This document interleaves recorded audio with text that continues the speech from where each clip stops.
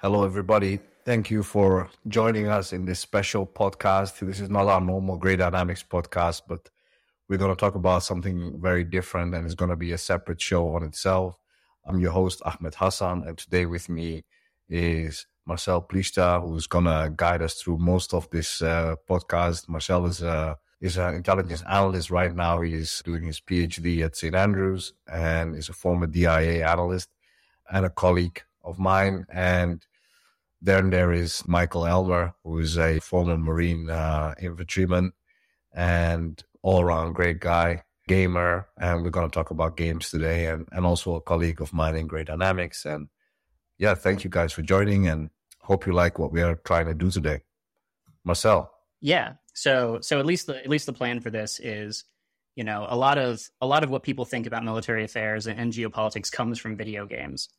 Right. So what we're trying to do here is sort of, look at some of the most popular games, look at the plots, and then maybe have some fun and clown on them a bit, maybe from a place of love, but still clowning on them. There's a lot of videos that do this kind of thing, like on YouTube, right? There's there'll be like SAS guy, reacts to Call of Duty.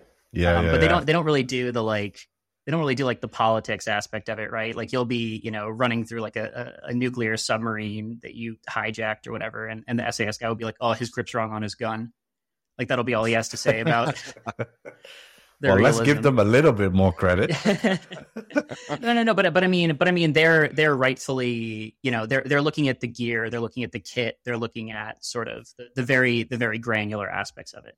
But what's been missing is is sort of looking at, why people are doing that. And I think that's where we can come in.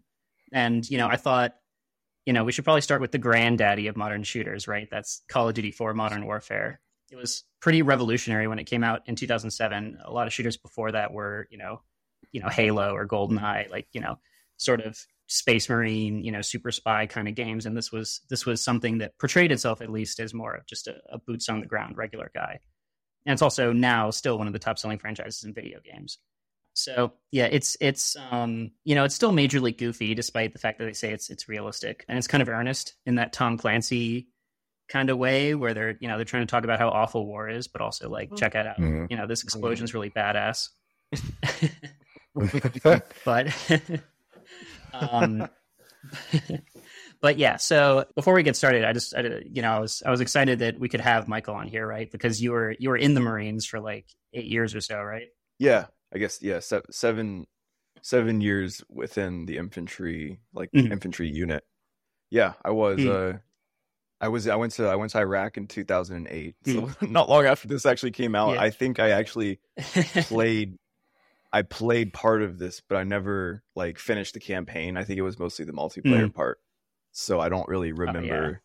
I don't remember like the characters or the plot or anything. But yeah, I was in Iraq, and then I went to Afghanistan a couple times, and then just my unit stopped going overseas. So we kind of started going back to the Pacific theater, like Japan and a couple other countries over there that are allies. So yeah, I wasn't like in any kind of like hardcore like Fallujah style combat like this, so I can't really. Yeah, I wasn't. No. Yeah, I was definitely not like in some of the more like heated points of the whole thing. I was there for a lot of the counterinsurgency stuff. So I can't speak to calling in C-130s for real. Maybe from like from a more like commentary kind of perspective. But I didn't actually have that off the cuff. I didn't have that experience. So yeah. I mean, based on what's about to happen to the Marines in this game, it's probably a good thing that you didn't go through this. But yeah, but yeah, much like the Marines, we did wake you up at the crack of dawn to record this. So it's perfect. So I do appreciate that that service element there. But yeah, so I'll get started on the plot here. This game takes place in the nightmare future of 2011. They really just drop you in it plot wise. This game is vague in general, but they really do start, vaguely. There's this opening briefing by the SAS characters who are these are the main people you follow and play as. And they kind of set up what's happening in the world. The main issue is that there's a civil war in Russia, apparently. There's like a government loyalist side, and then there's an ultranationalist side, but they don't really get into where each of these sides are. They don't really get into what their relative strengths are. And as we'll see, that kind of becomes a problem for like the logic of this. But yeah, no, apparently Russia's totally collapsed. I didn't get that. I thought we were talking about Iraq, but so yeah, so we get dropped in Russia. That's what you're saying. Yeah. There's a Russian civil war. Separately, right? They kind of point to this guy in the Middle East. His name is called Khalid al-Assad, not al-Assad like the Syrian al-Assads. Like they just chose a random name and happened to be the al-Assad name. And basically they're like, oh yeah, he's a problem. And I'm like, oh, you're foreshadowing here? All right. But yeah, they're like he might be top dog in the Middle East. I'm like, wow, the whole Middle East, huh? So there's two different plots going on at the same time in the beginning, is what you're saying? Yeah, there's two different threads, and they very quickly come together. But at first, you're like, what does this have to do with anything? What does this have to do with al-Assad? So you start as a guy named Soap. That's his nickname. And apparently he's just joined the 22 SAS regiment. That's the main SAS. The other regiments are, as I understand it, they make up part of the SAS reserve. So these are the soft guys for the British. And you start at Stirling Lines base in the UK, which is their actual SAS headquarters. And boy, did they make it look like a shitty place to have a headquarters. This whole area. It's the tutorial, and this whole area, it's like 2 dilapidated hangars and like a parking lot. And like I looked up the actual base on Google Maps, which might have put me on a list or something. But I mean, the base is green, right? There's like trees and stuff. But this is that era of video games where everything had to be gray and badass, and if something looks like nature, that's a little weird. But yeah, so you meet your two fellow SAS guys, right? You meet Gaz, who's just one of the SAS guys, and you meet your commander, who's Captain Price, who's one of the most well-known video game characters. When they rebooted this franchise 3 years ago, yeah, iconic. Yeah, he's got the mustache. He speaks with like a received pronunciation, that like British royalty kind of way of talking, and he smokes cigars and things like that. He's a character. And so this is all like the tutorial section. There's teaching you how to play the game. And as part of the tutorial, you run through a training course. That's, it's one of those things where they've got drywall and plasterboard, they've made an environment that you're supposed to run through. And it's a mock-up of what you really do in the next mission. So it's the cargo ship, and you basically it's a way that the game tells what your difficulty should be. So you run through, you shoot these paper targets that pop up and things like that. I did terrible in it. By the way, I ran it. It's like I ran it in like, and that's why you're an analyst, Marcel. That's why I'm an analyst. You probably should never try out for the SAS then. That's why they didn't deploy me. But I ran it in the game in like 30 seconds, which means they're like, oh, you should do the second easiest difficulty. And I was like, all right, guy, all right. I've been playing this franchise for 15 years, but okay. So that's the tutorial. Basically they're like, the world's in peril and you're training for this mission, but don't think too much about it. So it dumps you into this first mission, right? You and your SAS buddies are raiding a cargo ship in the Bering Strait, and you're looking for a package from the ultranationalist side of the Russian Civil War. They tell you beforehand there's like a small crew and a security detail, but you don't really see a crew unless the crew decided to like carry guns and dress in camo. Like for the laughs, it's like there's no crew at all here, which is good because you shoot a ton of unarmed people. Like that's the first thing. That's the first thing you do in this game.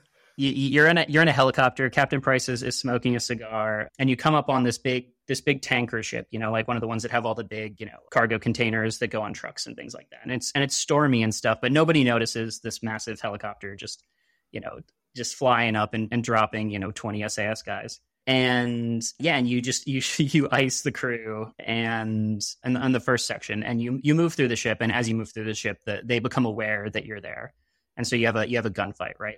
And you're looking for a very specific cargo package, so you have to basically search the whole ship. No one really mentions this, but this is supposed to be like a secret package, right? It's like a regular Estonian cargo ship. Like you're not supposed to think that maybe this is used for storing weapons or for moving anything around. But there's a ton of weapons on this ship, and it's like fairly obvious. Like there's like lash down jeeps. There's a Cub, which is a Soviet like medium range anti-aircraft system. It's like pretty big, and like the missiles are on it, which doesn't seem safe because it's like below decks too. Like they obviously made this for one of the later missions, and they're like, oh, let's put it in the ship, But usually we people try not to store explosives out in the open in cargo ships. That's been my experience, but I don't know. You know what I find interesting, sorry Marcel to interrupt. If we look at it, if we take a step back from this plot line, today this would probably be impossible because the whole ocean community would be over the ship, right? And so to hide something like this would be crazy today. So it's interesting how that has evolved and how special operations have to evolve with it, right? Because there is a good chance that the raid would be seen on a satellite or the crew would be recording it on their phones. And on their Snapchat. phones. Yeah. TikTok. Well, it's also the ship is Estonian flagged, so presumably if the ship was in distress, you'd have other actors, in there. They were sort of concerned, or if there was something wrong with its AIS. But it's stormy conditions, so maybe there's some kind of thing. I don't really know. Also, this is a day later from the tutorial mission, which is in Britain, and you're in the Bering Strait. So I don't know how you. This is a big issue in this game. Is that people? Yeah, exactly. People teleport very wide distances, especially special operations people, even for aircraft, right? Was the raid itself taking place in the Bering Strait? Yeah, the ship's in the Bering Strait, and you roll up on it in a helicopter. The pilots are American for some reason, but interesting. Night Stalkers. Yeah, there you go. Night Stalkers. You shoot your way to the very back, and you find a specific container. One of your guys has a Geiger counter with them, and it's going off, like big time. So there's something nuclear in there. And so they open up this like 18-wheeler container, and there's like this metal storage thing, and it's got biohazard signs all over it. And it's got like a flag with like Arabic writing on it and like crossed scimitars. Like it's the most stereotypical like Gulf Middle East country flag you could come up with. And it's actually the flag they use for OP4, like in the multiplayer. All right. So you're like, oh, okay, like this seems normal. You grab the manifest on the top. They just left a manifest on like a clipboard on top of it. I guess it just said like one nuke, Was it the only page on it too? It's good. It's good they did their paper. It is literally, yeah. There's one piece of paper on it. It's like one nuke. You're just missing a couple of passports. One nuke from ultranationalists for, Middle Eastern country. Don't take this, please. If you raid us. Yeah. It's got return shipping, like Amazon, it's pretty cool. Then so you grab this manifest, and then on cue, the evac helicopter is like, hey, there's some aircraft headed towards you. Captain Price is like, oh, it's probably MiGs, as if he would know. It's kind of a strange assumption. And also, that's by the way, this is a wild reaction time for an aircraft. It's like you've been on this ship for like 15 minutes. 20 minutes, and there's already like Russian aircraft like hauling ass towards you. Yeah. And so also in the middle of a storm too. Not all planes can fly in all weather. Mm-hmm. But yeah, so the guy on the plane, your buddies on the helicopter are like, oh well, look, they fired a missile, and then the bottom below decks of the ship just explode. Right, and you're down there with the cargo, so you're like, oh shit. It's a little dramatic, they're you have to sprint out of the ship, and things are exploding left and right. They remastered this game like a year ago. I didn't play that version, but in that one, there's way more explosions, and there should be, because they have they have all those missiles laying around, I guess. And then you sort of everyone runs to the helicopter, and the helicopter's on the very edge of the ship, and they're all jumping on, and you're the last one, and you jump and you almost make it, but you don't, and then Captain Price catches you. It's very action movie kind of stuff, and then you fly away, and in the distance you can see the ship sinking, and then it's like Call of Duty. That's its like beginning with a bang kind of thing. So yeah. So I guess the ultranationalists just blew up a ship in the middle of international waters, without getting caught because they knew there was a nuke on it, I guess, was what happened there. But yeah, so that's where we're at. There's a lot of questions. Most of them will be answered. Some of them won't be. We'll get to that. The next mission is the beginning of that other thread we were talking about with the Middle East, right? This mission it's not really a gameplay thing. It's more like a movie sequence, but you get to look around, called the coup. And they zoom in here on a very specific part of the Middle East, which is like the Arabian Peninsula, but like right above Yemen. So like, kind of like the Red Sea. Saudi Arabia. Yeah, but like Jeddah, like southern Saudi Arabia. So not anywhere that you would say is really important, but maybe, they're inventing a microstate there, right? And you take the perspective of the president of that country that's just been deposed in a coup, right? So they toss you in a car, you're getting manhandled by these military guys in like berets and scimitar, like all the ceremonial stuff. You sort of see the coup play out, and this is a coup being done by Khalid al-Assad, the guy that they were warning you about 15 minutes earlier.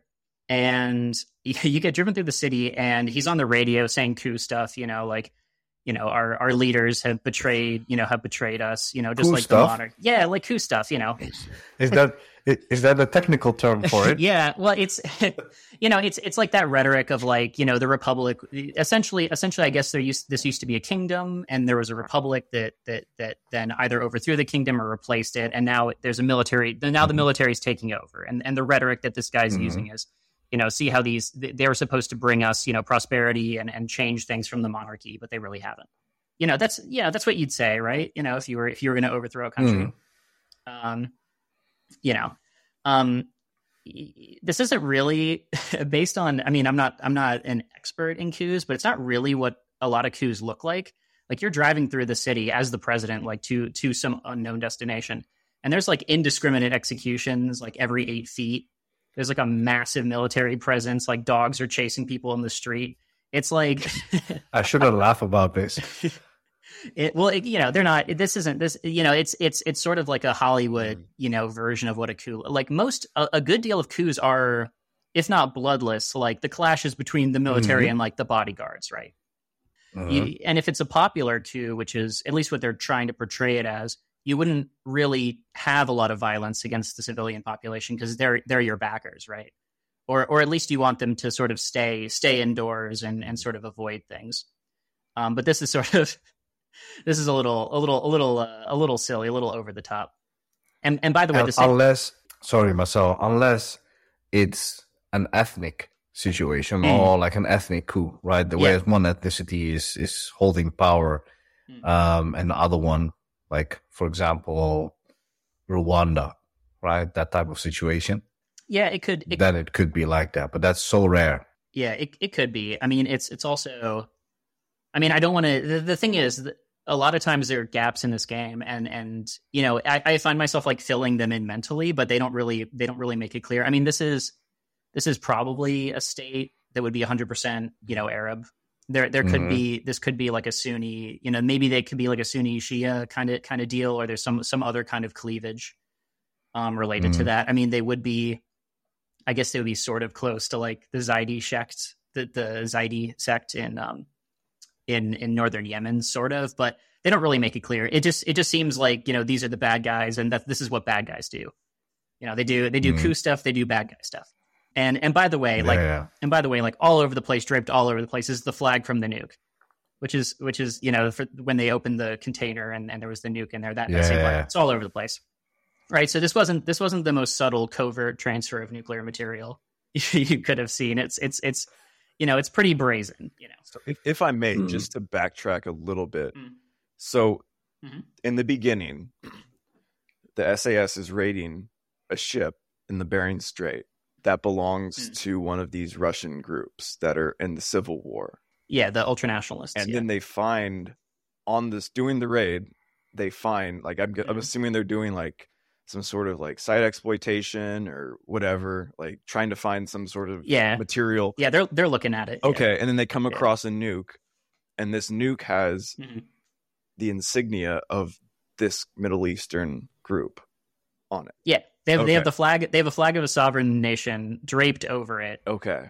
Okay. With like a clipboard saying like to also this also happens before the coup happens. So like the I guess the bad guy who ordered the nuke was like, yeah, I'm gonna set it up so it happens, so it arrives just as I've overthrown.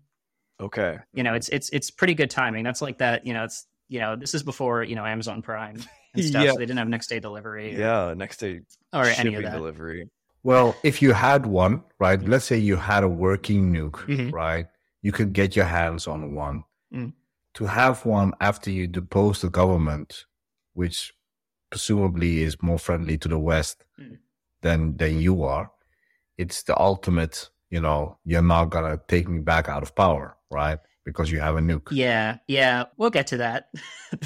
All right. We'll get. I mean, I don't remember it anymore. So yeah, in real life, I agree with you. In fact, the most, I think from like the political sciencey stuff, the most dangerous window is about to get a nuke.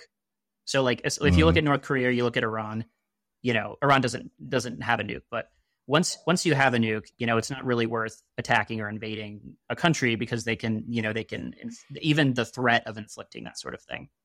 But it's that 6-month window, where they're like, oh, we're developing a nuke, we're nearly there. That's when it's really dangerous because countries, a great example is Israel in the 80s, attacking I think Iraq's nuclear facilities and things like that. That's the window where countries are really predisposed towards action, but in this game, not so much, I guess. So you drive through the coup as the president. They drag you out of the car, and then you get tied to a post. And Khalid al-Assad, the bad guy, he shoots you on live TV. He just executes you, which is another thing. I mean, you kind of saw that with like Ceausescu, but he was like a really like hated figure in Romania. But you don't really see like. Usually, it'll be like, oh, the president was shot trying to flee. You know what I mean? They don't really revel in sort of the execution stuff. So this isn't just a bad guy. This is the bad guy. So that's so you put a pin in that for a second, right? You're back to the SAS. There's going to be a lot of jumping back and forth in the first half of this because they have to set the scene. They have to set two different scenes and then explain how they converge. But you're back with the SAS. They've teleported. This is a couple hours later. They've teleported from the Bering Strait to the Caucasus in Russia, sort of that Azerbaijan, Armenia, like that section of Russia. So 10,000, tens of thousands of miles away. You're there because your informant that told you where the nuke was, that's in the ultranationalist group. They had a source in there. He's been captured. So they're like, oh, we got to get him out. We've got to extract them. We're the SAS. This is what we do. So you're off to rescue him.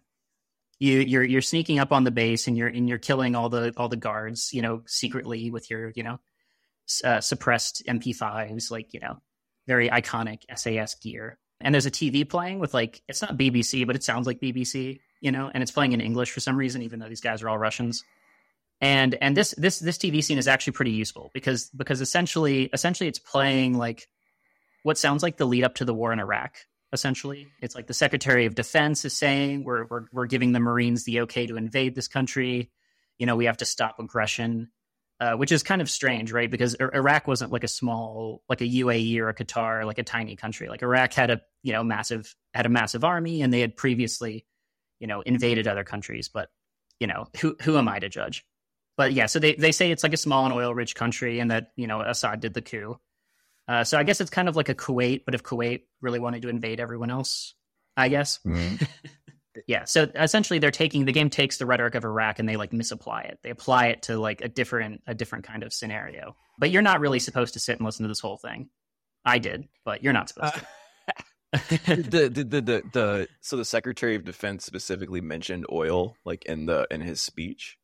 So the news report is like the small and oil-rich country. It's like that scene setting stuff. Oh, okay. No, the Secretary of Defense, he does specify the Marines though. He's like, it's only the Marines.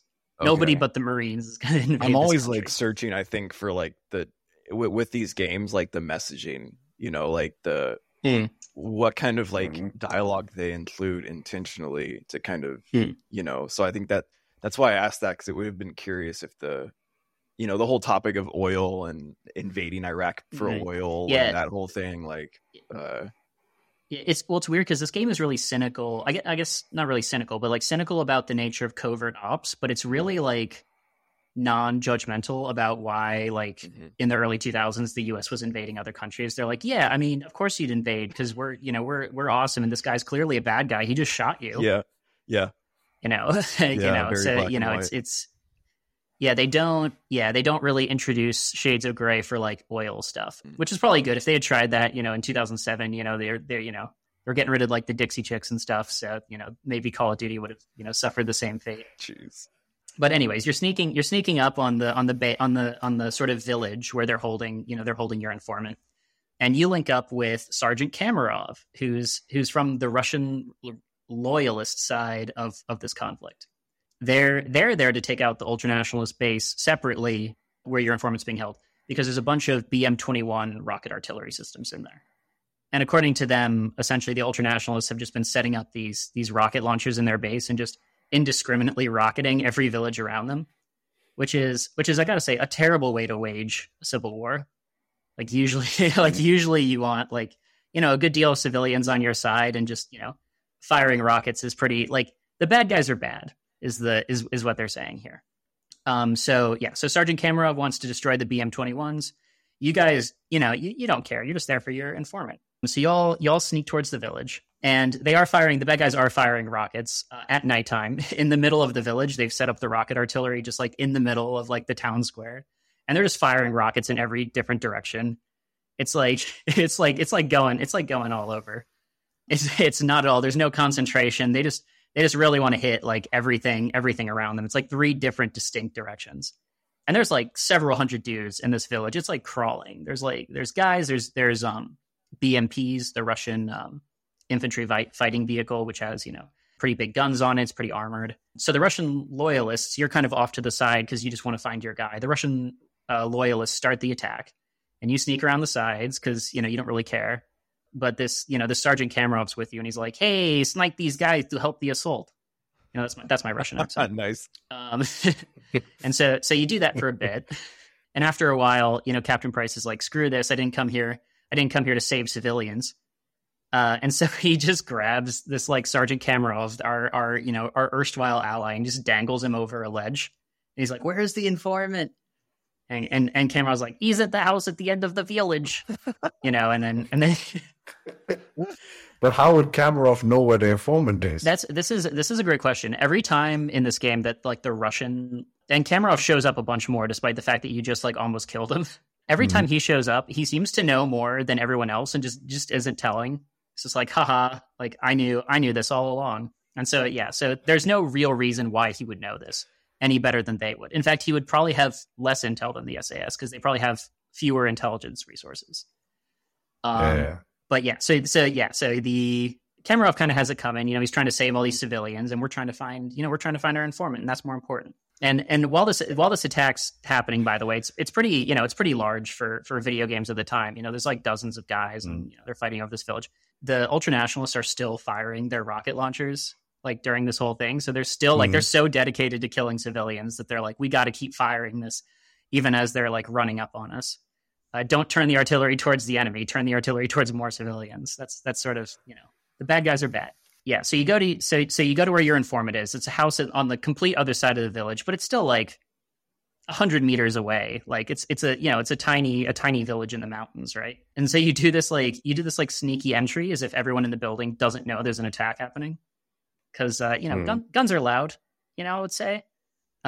So are helicopter attacks and combined arms assaults. These things are loud, and so these guys that are 200 meters away don't hear any of that. You cut the power to the building. You put on the night vision goggles. You go in all stealthy, and you sort of, there's a guy sleeping on a chair for some reason. So you shoot him and stuff. There's always a guy sleeping. There's always a guy. He's like sleeping on a chair in front of the TV. Through the war, through casually the entire war doing a combined arms assault. Yeah. It's you're Russian. These things happen all the time. For sure.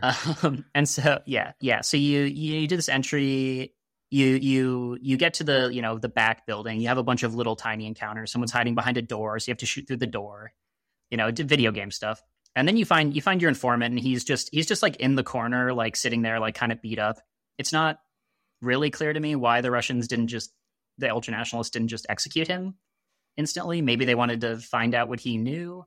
but he's like in pretty good shape. Like he's still got his fingernails, he's still got his teeth. These are good signs. You grab him, and then in the middle of this sort of big assault thing that's happening, right? A U.S. Blackbird just like lands, like Blackbird helicopter just lands right behind the house in the middle of the war zone. He's like, "Get on!" And so they all just pile in this American this American helicopter that's in the middle of Russia. How did it get there? We don't know. It's part of the teleportation technology that the U.S. has. Maybe from Georgia.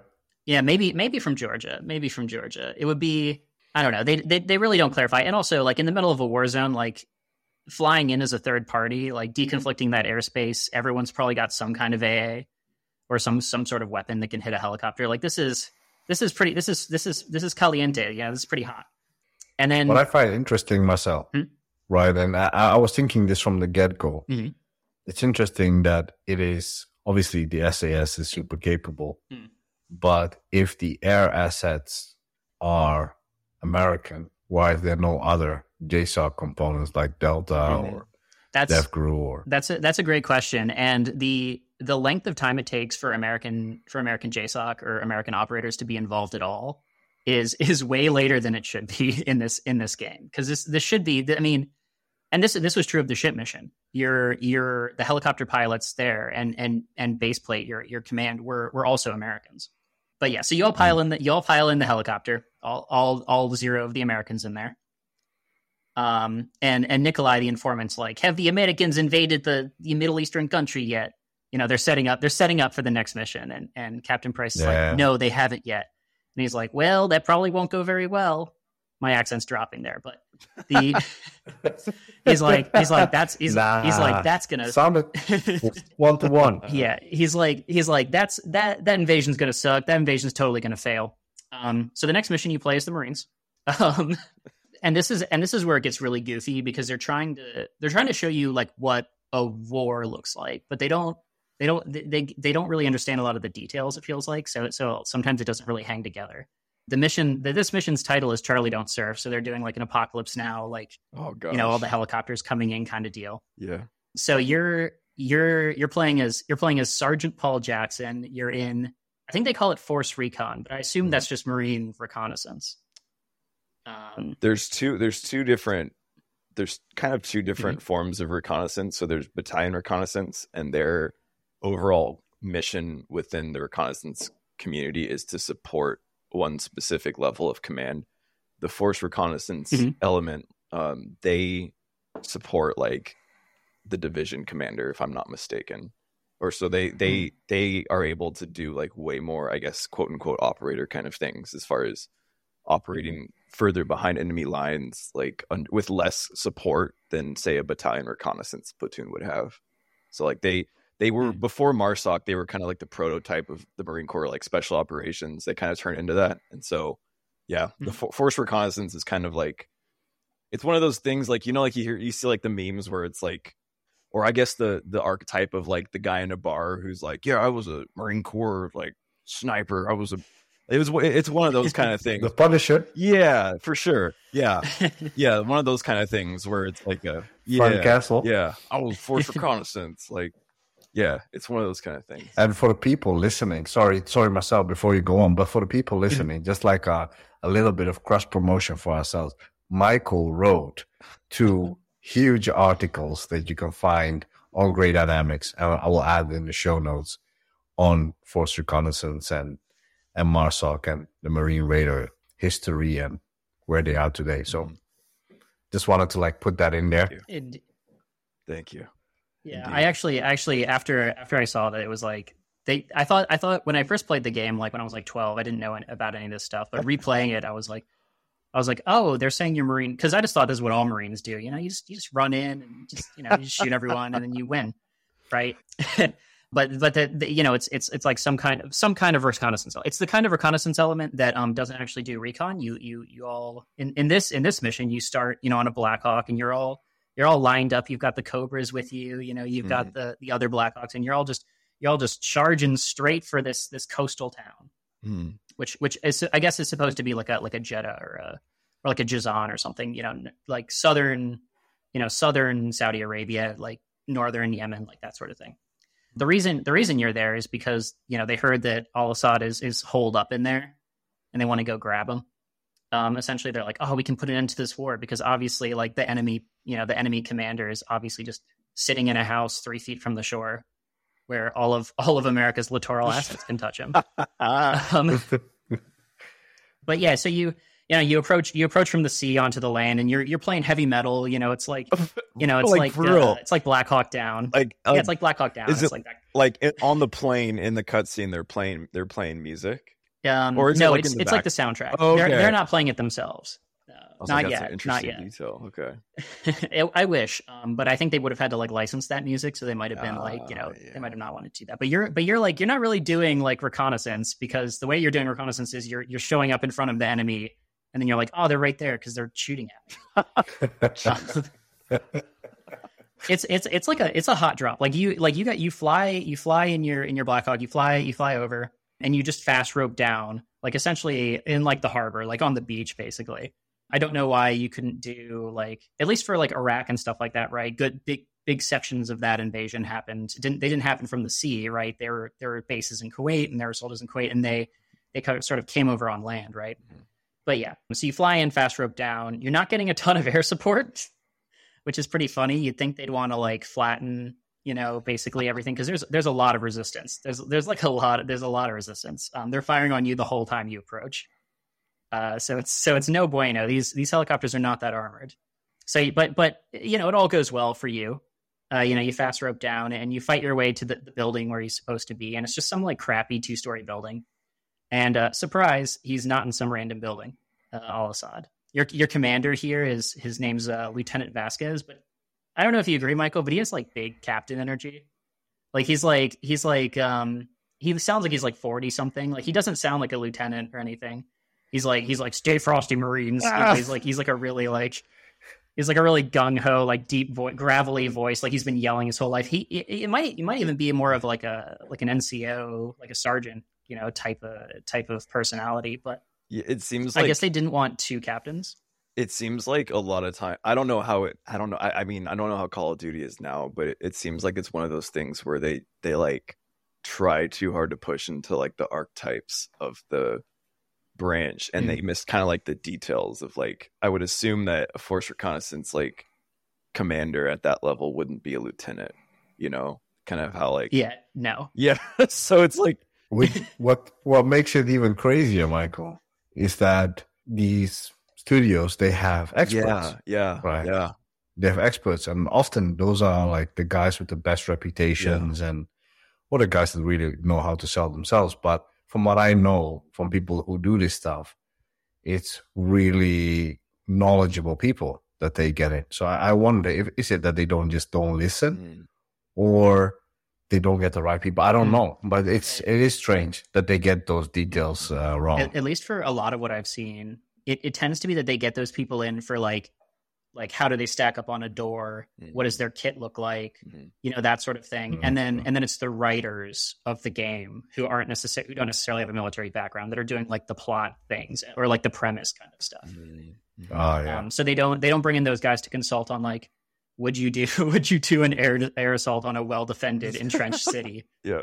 They didn't. They were like, oh, we know that. You know, we've seen Black Hawk Down. It always goes great. But so you have Lieutenant Captain Vasquez. I guess they didn't want Captain Vasquez and Captain Price. That's the only thing I can think of, and it wouldn't really make much sense to have like Lieutenant Colonel Vasquez running around like clearing buildings with you. But yeah, so just as you clear this building, right, where al-Assad isn't, there's like a broadcast that's going out on all the TVs and radios from him. So you guys are like, oh, broadcast. That obviously happens at TV stations. So you wheel around and immediately like fight your way through to the TV station. And there's like tanks on the ground now. Like I'm not sure what stage of the invasion they're at, but they would have had to have landed those tanks. But they're just like cruising through. American tanks? At the opposite angle to you. Abrams tanks, yeah. Oh wow. Yeah, like US Abrams, like Marine Abrams. Or is tanks. it just There's no service that's not the Marines in here. Is there just tanks? Like, do they have any kind of like ground elements that are like with the tanks? No, totally unsupported. Interesting. It's harder to program, you know, anything that's not a tank. So it's just like 8 tanks just cruising through. like they do.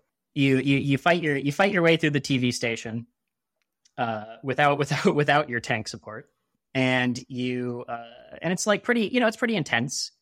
It's pretty intense fighting, and you finally bust into like the recording booth area, and the broadcast is just on a loop.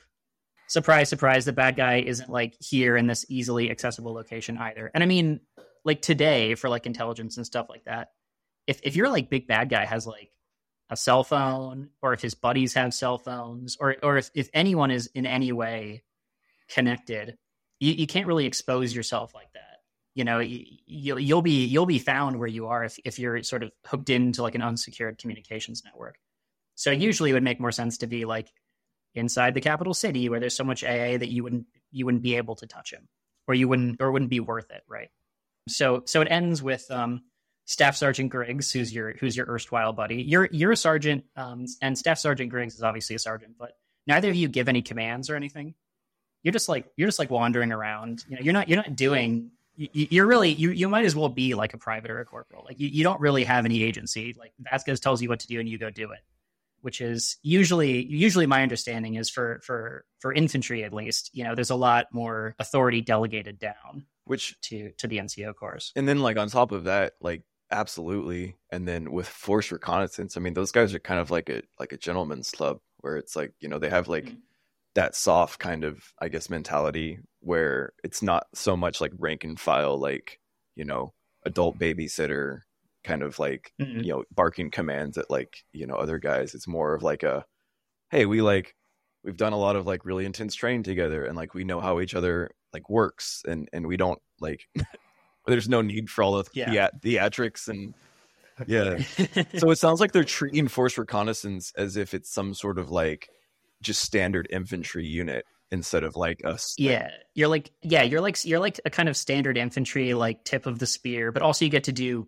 different things. Like force reconnaissance is just an excuse to put them in like the middle of every interesting mission so that you can see every part of the war as the player. Interesting. And also you take like, it depends on how your playthrough, but you take a crazy amount of casualties.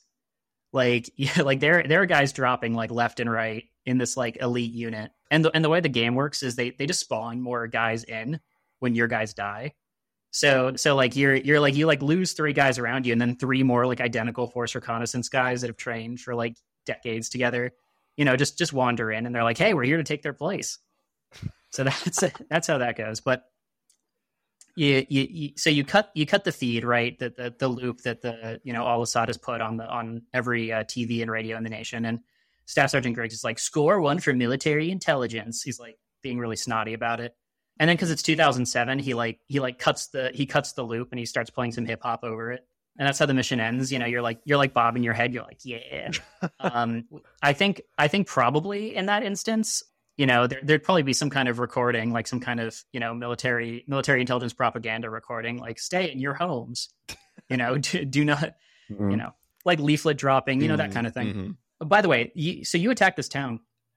And it's like, there's by all accounts, it's just a civilian town that has military people in it, but you never see civilians nowhere, which is good because you blow everything up. Mm-hmm. there's really no restraint. So maybe it's good, but you almost never see civilians in this game at all, which makes things simpler morally, right? Because in the real world, if you're operating in a city where there's a bunch of people, like obviously there's more concern. Mm-hmm. So you stay with the Marines for the next mission. You don't go back to the SAS. You stay with the Marines. It's nighttime all of a sudden. You're essentially one of the Abrams that was operating by itself broke down, and everyone just left it, I guess. So you have to go rescue it, which is a great force recon mission that force reconnaissance would definitely do. But who knows? If someone's in the area, maybe they get retasked or something, right? Mm-hmm. You see like a ton of anti-aircraft fire in the sky. Like it's meant to look like the footage of Baghdad in like 2003 with like tracers, arcing up and stuff like that. But like there's so much AA. It's like how was any helicopter operating? Like helicopter, and like how are even planes operating, right? Because these are sort of, they look like Soviet anti-aircraft systems. Like if you're doing any kind of, close air support or ground attack mission, like you're very imperiled here. Mm-hmm. So you're doing some Marine shit. You just go straight to where the tank is. There's not much plot that really happens here. You do some fighting. You use a javelin. on some tanks that are like 50 meters away, which is which is pretty wild. Like there's, for some reason, this like pretty tiny town has like a on ramp for like a highway, and there's like a bunch of like tanks on there because apparently like those can hold tanks, I suppose. And so you just blow the hell out of like that city's like infrastructure to like kill those tanks with the javelin. And they really just want to show off, like, because this is 2007, right? So the only time people have seen the javelin is like, you know, like future weapons on Discovery. So they really want to show off, like, look, this missile goes up and then it goes down. Like, you know, that's kind of, you know, we sort of know that, but this is really exposing the general public to like this thing that looks cool. So that's kind of the excuse for that. But you get to the tank, and it turns out that you actually need air support now. So I guess you came to rescue them, but now you need rescuing.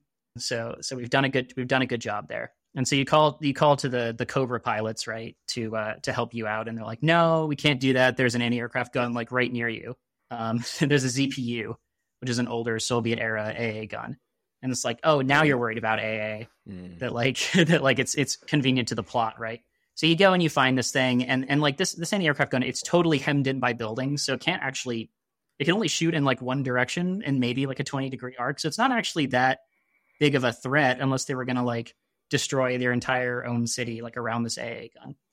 But regardless, you go and you blow it up, and then the Cobras come and they save the day, and everyone's like, "Oorah!"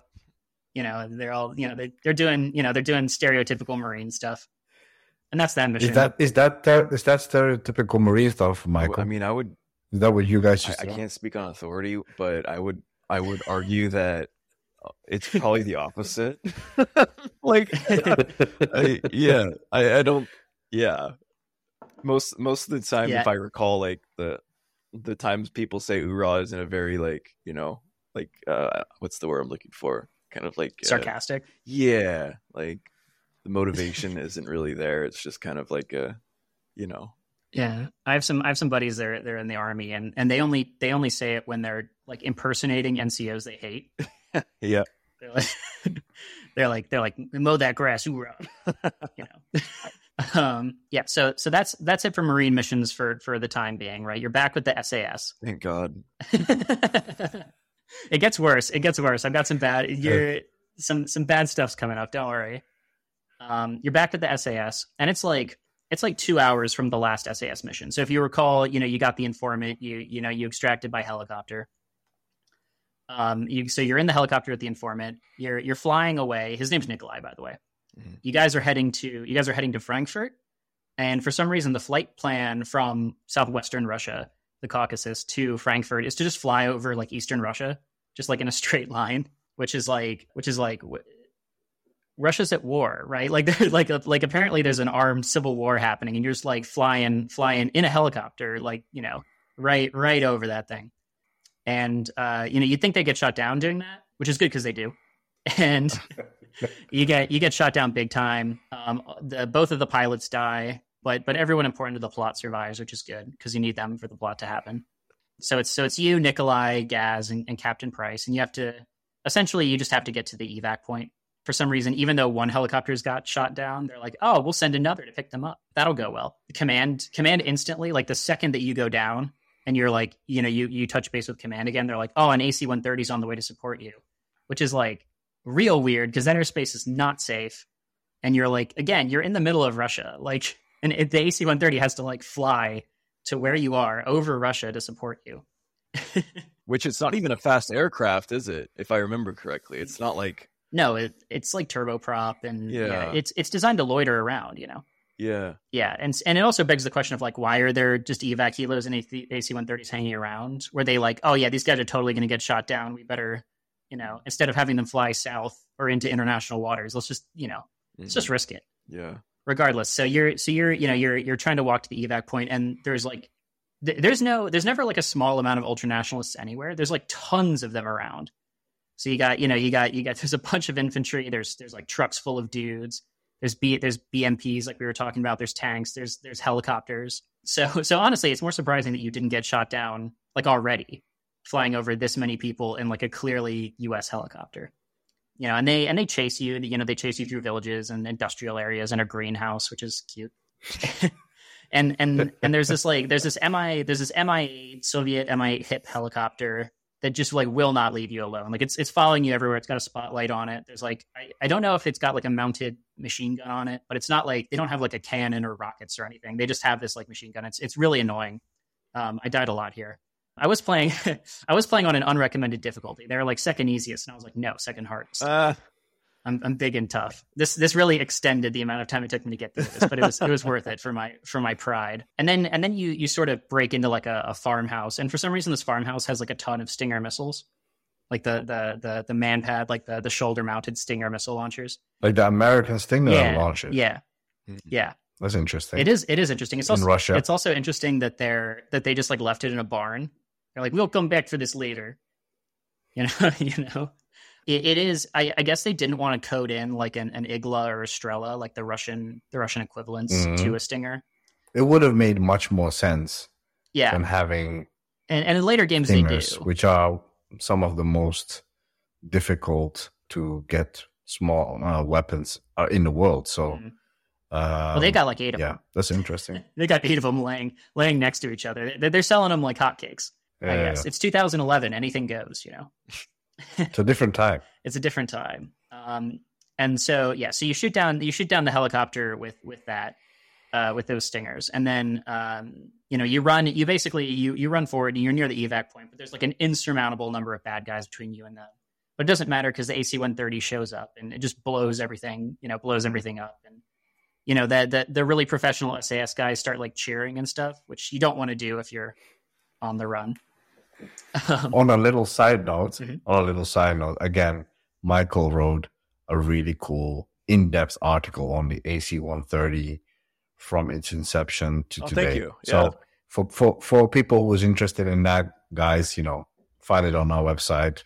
Just search for AC-130 and you will find it. Yeah. Sorry, Marcel. Yeah. Well, when I asked you if I wanted to do the podcast, Michael, you're like, is there any reading I should do? And I was like scrolling through your articles and I was like, oh, you did AC-130s and articles on AC-130s and Marines. Perfect. Okay. Perfect. So the next mission, right? You actually play as the AC-130 gunner, I guess. You're one individual, but you control all 3 of the guns at once. I'm not sure if that's how it works in an actual AC-130, but they're simplifying. Yeah, it sounds a bit strange. But they have this cool briefing where they go into great detail. They're like, they have a 105 millimeter gun, and they have a 25 millimeter cannon, and they have a 40 millimeter cannon. They're really for every time you die in this game. By the way, there's like a quote about how war is bad. It'll be like Albert Einstein. Like, I don't know what World War III will be fought with, but World War IV will be fought with sticks and stones, and stuff like that. It'll be like very maudlin, like war is terrible. And then like the briefings will be like, check out this tank, check out this aircraft. It goes boom, To be fair, I remember when I played the game for the first time, that mission with the AC-130 is iconic, right? Because before that, we never knew even what the AC-130 was. Yeah. And how that looked because of the FLIR camera, right? The black and white. I remember that. And yeah, it's all like fun and jokes, obviously, but there are like a lot of things that we didn't know that were shown in that. Yeah, and this was also the case for what I was saying about the Javelin, right? Call of Duty really did like for the general public, because it sold so well, like rifle mounted grenades, right? Noob tubes, AC-130s, even stuff like the Javelin. Like, it really did like bring that stuff into the popular consciousness in the way, like, you would see that stuff in like Black Hawk Down, but they wouldn't really show it. And you didn't spend a lot of time like looking at it and pretending to use it, right?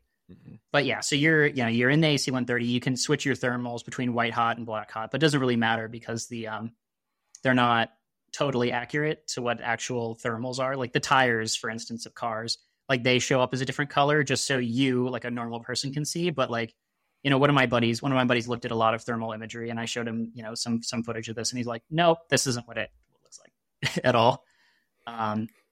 But it looks similar enough for idiots like me. So yeah, most of this isn't really that important to the plot. You just escort the guys to their evac, and little ultranationalists pop out of buildings, and then they're like, shoot those guys, and you shoot them, and they're like, badass. They're like, good night. And the ROE, they should get you for the voiceover. They should for the narration, Marcel. They should. for the next one. They should bring me in. I probably cost, I'm probably half as good, but I probably cost a quarter as much. So, they should. That's good value. But the rules of engagement, the ROE is totally messed up here. Like you're in like a foreign country in an AC-130, and they're like, you can shoot everything but the church. Like there's civilians show up exactly one time, and it's because they like have to for the plot, because the SAS, they like commandeer some civilian vehicles, so the civilians run out of those, and you can't shoot those guys. But otherwise, all these villages are like empty. Like I guess Russia is just completely depopulated now. There's like no one but bad guys in there, and religious institutions which you can't shoot. That's bad until they start coming out of it, and then you can, which is. But yeah, then the SAS escape in their helicopters, even though we know, not only do we know that the Ultranationals have AA, but we know that they have like manpads, like Stingers. So the AC-130 and these helicopters are both like in a contested airspace. Like they're not safe. But regardless, they all get in and leave. And then and they have a grand old time. They escape. We've saved the day. We've gotten these guys out. And that's the end of that. This whole, I can't help but think, and I know it's a video game and like whatever, but I guess looking at it from an intelligence perspective, I'm wondering who is like giving them the intelligence to actually do these missions. Like, like, yeah. So at least for this particular section, right? This is sort of the fallout of them rescuing Nikolai. So I guess it's sort of just like, they're flying by the seat of their pants stuff. Mm-hmm. But you'll see like later missions in this game where people will just be like, oh yeah, our single informant told us that this might be the case, so we're just gonna like act on it. We're gonna spend like $1 billion of, to go check it out, and maybe they'll be right. So it's Iraq War. Iraq War. Yeah, it's maybe it is realistic. Single source intel is the best, right? Yeah. Single source intel from foreign intelligence agencies is always perfect. But yeah, so you go back to the Marines. You haven't escaped yet in these next two missions, and these ones actually are consequential for the plot. Mostly we're clowning on the fact that they're being stereotyped like Jarhead with Jake Gyllenhaal Marines, right? But this part's a little bit more sort of consequential.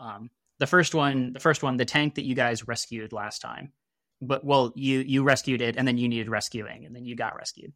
The tank you were escorting, you're escorting it through the city essentially, because apparently there's like a final push happening on the capital city, and they zoom in on the capital city, and the capital city's in Riyadh, which is in the middle of the Arabian Peninsula. So I guess you've teleported like 600 kilometers north or something. They're all over the place with you. They did the maps separate to the missions, which you can really tell, because if you're paying attention, you're like, because they designed it for like 2007 Americans, right? They're like, the Middle East, what's that? Is that Iran? Are you sure just 2007? Yeah, it's unfortunately after 20 years of war. Yeah. I think still. Yeah. Yeah, for sure. No, the geography is messed up. I'm not sure if it's the developers having like, contempt for us the players, or us the players just not caring. The developers themselves not knowing. But yeah, essentially it's just more like unrealistic war stuff, right? Like enemy helicopters, Mi-8s, they just hover right in front of you, like 50 meters away, and they're like fast roping guys down, right in front of you, where you can like shoot them as they're descending and things like that. Like it's like comical. It's like this, this country trained its military in fast roping only, and like nothing else, like a lot of, they're doing a lot of intense. It looks cool. It looks awesome. They're doing a lot of intense urban fighting, right? They're trying to simulate, some of the heaviest, fighting in the Iraq War, and you're fighting around the tanks, so it's a little bit different, right? So the tanks firing on buildings like 10 feet from you, they're like, oh, there's an enemy in the second floor. They blow through that whole thing, and I guess you're fine. Like I guess you don't have like sustained hearing loss or tinnitus or anything like that. Traumatic brain injury, PTSD. Also, every single place you go into has like a display case, like it's a kebab shop. So I guess there's like nobody lives here. I guess everyone is just buying or selling kebabs. That is the two things that happen in this town. Like every single, it's like those standing like deli counter things where it shows all the meat below you, right? Not too much to comment here. There's a set piece at the end of this. The Abrams, like you guys are at like a T-bone intersection, a T intersection, and like you can see that there's an enemy T-72 coming up, and it's like pointing its gun at you, and but it doesn't fire, I guess, because then the plot couldn't happen. And you tell the Abrams, which is perpendicular to it, right? There's a corner of a building between them where it is, and they sort of swivel and fire through that building, which fortunately there's no civilians anywhere, there. And the enemy tank is like 10 meters from you. Like you're on like the second floor and it's like down here, like right below you. And it like totally explodes and everyone's fine. But when the T-72 explodes, the turret pops off and like goes flying. And I thought that was really interesting because that's what, like, for the war in Ukraine that's happening right now, like a ton of footage and a ton of memes, which is mostly what I know it for, surround like the T-72 turret popping off, right? Because I think my understanding is that they store all the ammunition right under the turret. So when there's a penetration and the ammo cooks off, it blows the turret up straight into the air, since that's sort of like the weakest point of the weld or whatever. So anyways, it's who said Call of Duty isn't realistic? But yeah, so that's it. So this next mission is sort of the closing of the Marines' involvement in the story. And so you've gotten the tank out, and this is the final assault on the capital, and al-Assad is definitely hiding here, right? He's got to be hiding here. And this capital city is, so we were in southern Saudi Arabia, then we were in Riyadh, the middle of Saudi Arabia. Now we're like in Basra. Like the capital city is like in southern Iraq. So we've really, for the small oil rich country that the Secretary of Defense was talking about, we're really covering like, we're covering a space, a state that, hasn't been this wide since 700 AD, right? Our geography is totally messed up here. And again, I can't emphasize this enough. Each mission is maybe like 8 hours from the last mission. So these guys are moving. You're fighting, and then you're moving, then you're fighting again. So you're probably a little tired. So this is portrayed as like the final battle. It's like the all-out assault on this heavily fortified city. And it's the first time they talk about SEAD, the suppression of enemy air defense. They mention wild weasels and force recon infiltration as weakening the enemy's AA. It's also the only time any service other than the Marines is mentioned is when they mention wild weasels. I guess nobody but the Marines has been involved at all in this massive operation to take this massive enemy country. Maybe for the people listening, the wild weasels. Oh, wild weasels are. I mean, I think it describes a mission more than an aircraft, but essentially they usually have an anti-radiation missile. They're aircraft like fighter jets, and they usually have an anti-radiation missile on them. And so what they do is their mission is to sort of go into an airspace where there's enemy AA. The enemy AA, they turn on their radars, and the anti-radiation missile actually has a sensor on it that can detect where the radar is coming from. So you release the missile, and the missile follows it down and destroys that radar. And once you've destroyed the radar, most good anti-aircraft systems use radar. So you've essentially blinded it. It's essentially just a big hunk of metal at that point. So ideally, right, if you're going to assault, as the military, if you're going to go after any particular like fortified position or anything where there might be serious AA, you would be weakening those air defenses a variety of ways. That's the wild weasels is one of them. Infiltration, I guess, is another. You'd probably be looking at imagery of where these AA sites are and trying to hit them with artillery or cruise missiles or basically anything. But that said, they do follow that up with AA is still a threat, which is pretty funny because then it cuts to you in like a helicopter.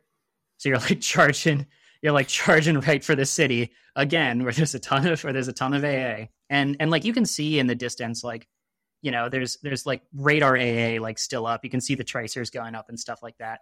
And this is before the Apache, I guess. So it's like the Cobras, which don't have that much armor, and you're in a Chinook, which is a bigger transport helicopter. And they're doing a big show. You're in the helicopters. Apparently, you can't insert on foot, even though there's like a bunch of tanks below you. And like you were saying, just tanks. There's no Bradleys. There's no Humvees. There's no like other ground element besides the tank. There's no infantry to support the armored push. But yeah. So you're even though you're like a force recon guy, they're like, oh, you can man the Mark 19, the grenade launcher, and the Chinook. And so you go around and the Cobras, they're like, oh, you should clean up after the Cobras, strafe the ground. And there's like a ton of dudes on the ground. So I guess the Cobra didn't do anything. The Cobras, they fire their rockets and stuff, but there's still like dozens of dudes. They've all got RPGs. It's like Somalia, like in Black Hawk Down. They're just firing them left and right at you. And you take like a bunch of hits. You take fewer hits on hard because you die. But like this is like helicopters are fragile. Like they're not that robust, especially before the Apache, right? So they shouldn't be able to take a hit like this, let alone multiple. But this is wildly dangerous because your Chinook is full of Marines. Like you've got a full chalk of Marines in this thing, and they're like, oh, let's hover over this enemy position so you can shoot at them with the Mark 19. There's like no effort to save human life here. But yeah, so you take out all the enemies in this area. You land in front of the building. There's a bunch of enemies in it, but they don't open fire on you for whatever reason until like half of your chalk, half of the guys in the helicopter unload, and then they go and assault the building with the tanks, and they have a gunfight. Also, like while you're landed, an Abrams like pancakes a car in front of you, like it just runs over a car. That's not plot relevant. I just think that's cool though. It's cool. Well, it's also. It sounds like Michael Bay was like the director behind this game. Like I swear, that's what I wanted to say in the beginning. Well, it was Michael Bay involved in this because of the explosions. The crazy thing is, this is the most like until the 2019 reboot. This is the most restrained Call of Duty game. So like that's like their cool set piece is like a tank ran over a car, and guess what? The car was like the car didn't do so well. Like later, and we can get to this, but later, you have like, major landmarks, getting destroyed and, people on, jet skis going through like navies and things like that. It turns into like, James Bond real quick. But this is their equivalent of like, this is their Michael Bay stuff. This is our starting point. This is the least crazy it gets. So you take off again. And for some reason, the level designers think that like Middle Eastern cities are just like mosques. Like every building is a mosque, basically. There's like minarets like right next to each other. Like call to prayer must be like wild in that town because like every single they're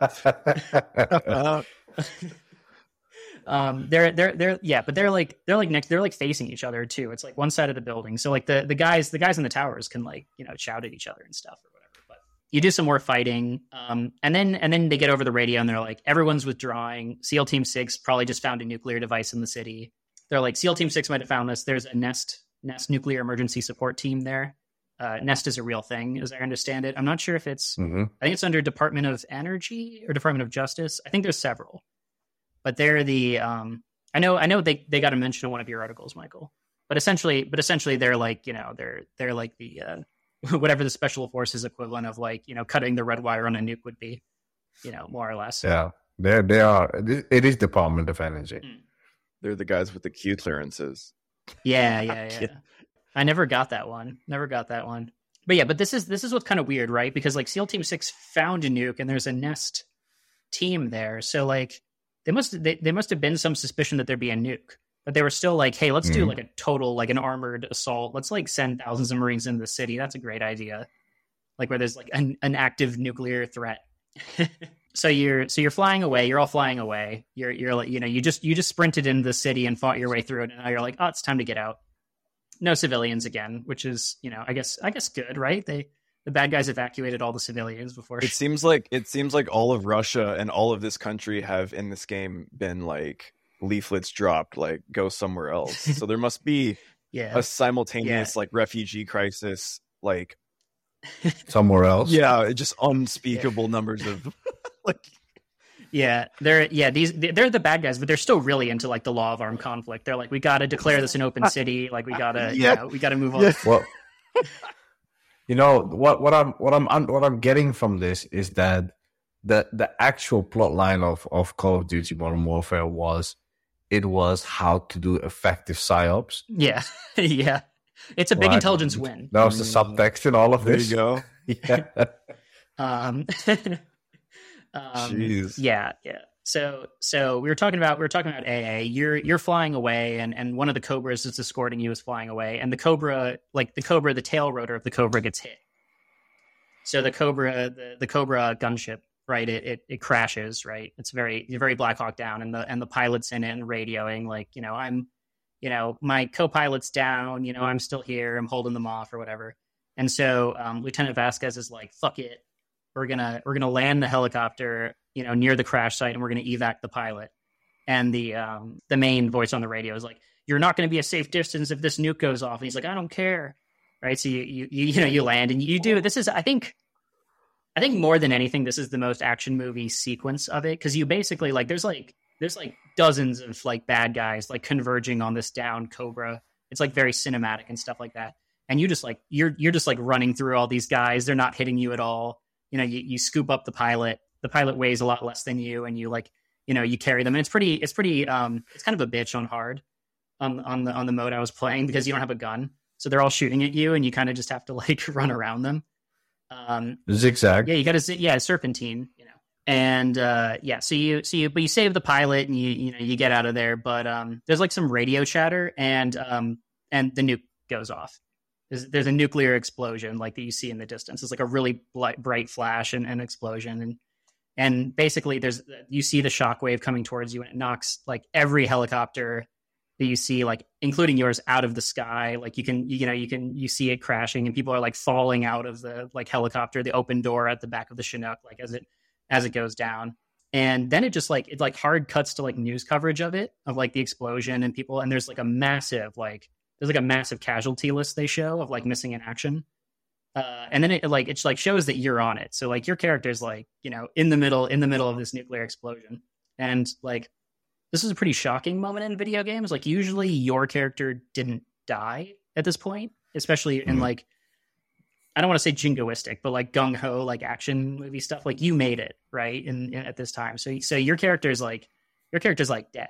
But there's sort of a mini section where you wake up in the helicopter and you're grievously wounded and you've got radiation poisoning and stuff. And you can limp out of the helicopter and you can see the devastation that's been wrought and the mushroom cloud in the distance.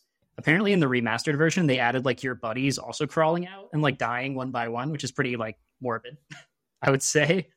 But it's a real turning point in this game. And then it's pretty grisly stuff. And then eventually you collapse and you die. And that's the end of the Marine section. It's pretty heavy. And I think it hit me a lot harder as an adult, thinking about the gravity of something like that than it did when I was 12. Because when I was 12, I was like, whoa, I died. And I'm watching it now. I'm like, whoa, there's a lot of people in there. Yeah. But yeah, so the nuke is really the turning point of this story, right? It's technically the end of Act 1 of 3 acts, but Acts 2 and 3 are together are about as long as Act 1. So it's really canonically it's the midway point. And it's kind of strange because canonically, right? Thousands of Marines die here. I think they say something in later games are 30,000 Marines died here. Yeah, that's us. Yeah, that's a crippling 50%, 50% of all the personnel in the Marine Corps dead. I mean, I think 84. I don't know what it is now. 84 to 100, maybe, if I'm guessing. Doing that's it just makes me wonder how. Yeah, even if you're making a video game that has a plot this convoluted and this chaotic, to why not at least try to get some sort of what's the point of fabricating a number other than to I guess make a point maybe appeal to the emotions and be but this is a lot of people but the thing that's crazy is it's also if they're assaulting a city, I don't think there would be a mass of 30,000 people within the direct range of the nuclear. That's a crazy concentration of people. But it's they're Marines. It's fine. You just tough it out, right? Just rub some dirt on it. I will say though that they don't really talk about what a tectonic shift this would be in global politics. This would the way that anyone, especially the United States, this would be 3 or 4 9/11s, right? In terms of in terms of the impact on international relations, in terms of the impact on how the United States uses force. There would be a lot of anger here, and this is even also 0 civilians die, so that's cool. But I have to really quick include it's actually 180,000 as of 2020. I had to Google that, so I don't Oh, okay. Okay, fair. Yeah, I was kind of off. Yeah, there we go. Yeah, but I mean, I guess like if you include like reserves, right? There's probably this is like a plurality of the combat forces of the Marines that are getting, and also all their gear, right? All their helicopters. There's you see Abrams, right? All the crayons annihilated, but they. But yeah, so that sort of brings an end to the involvement of the Marine Corps in this story, at least as an organization. So we're back with the SAS. They're trying to sort of make sense of what's happened, right?